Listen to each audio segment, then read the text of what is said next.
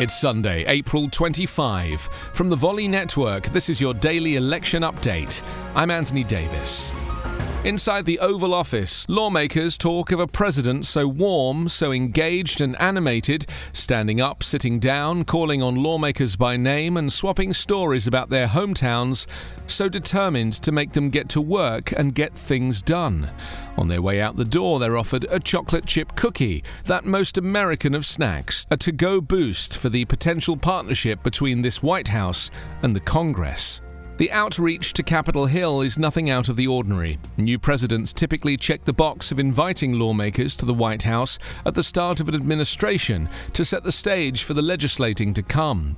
Donald Trump held impromptu White House sessions on a range of topics in freewheeling, often televised gatherings, unlike many the country had ever seen. Barack Obama took a more measured approach, even though he too sweetened the White House visits with M&M candies to go.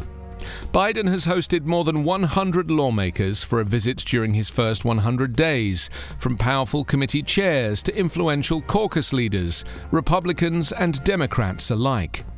Part get-to-know-you sessions, part strategy building, the private meetings are often seen as a bit of political theatre for all sides to at least appear to be putting their best selves forward. The invitations confer Biden's understanding of the value of sharing power, assigning prominence and tapping into the pent-up desire of even the most partisan legislators to legislate.